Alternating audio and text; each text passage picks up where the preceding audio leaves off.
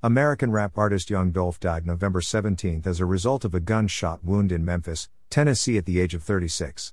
The artist, born Adolph Robert Thornton Jr., was patronizing a local bakery, Makita's Cookies, for cookies when he was shot. There are no further details on the incident at this time. Law enforcement authorities are investigating. Cousin Moreno Myers reports that the rapper was in town to visit an ailing aunt and to pass out turkeys for Thanksgiving. This was not the first time that the rapper has been involved in a shooting. He survived a shooting in Los Angeles in 2017 and his vehicle was hit 100 times in Charlotte.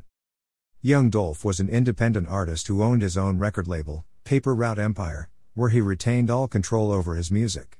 He has worked with Megan Thee Stallion, T.I., and Key Glock.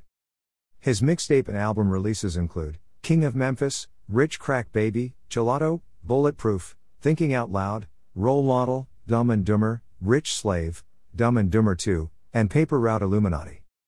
Thornton was born on August 11, 1985 in Chicago but lived in Memphis from the time he was 2 years old. Young Dolph is survived by his 2 children. Feature photo credit. File Young Dolph, cropped. JPG vertical bar Young Dolph _ cropped.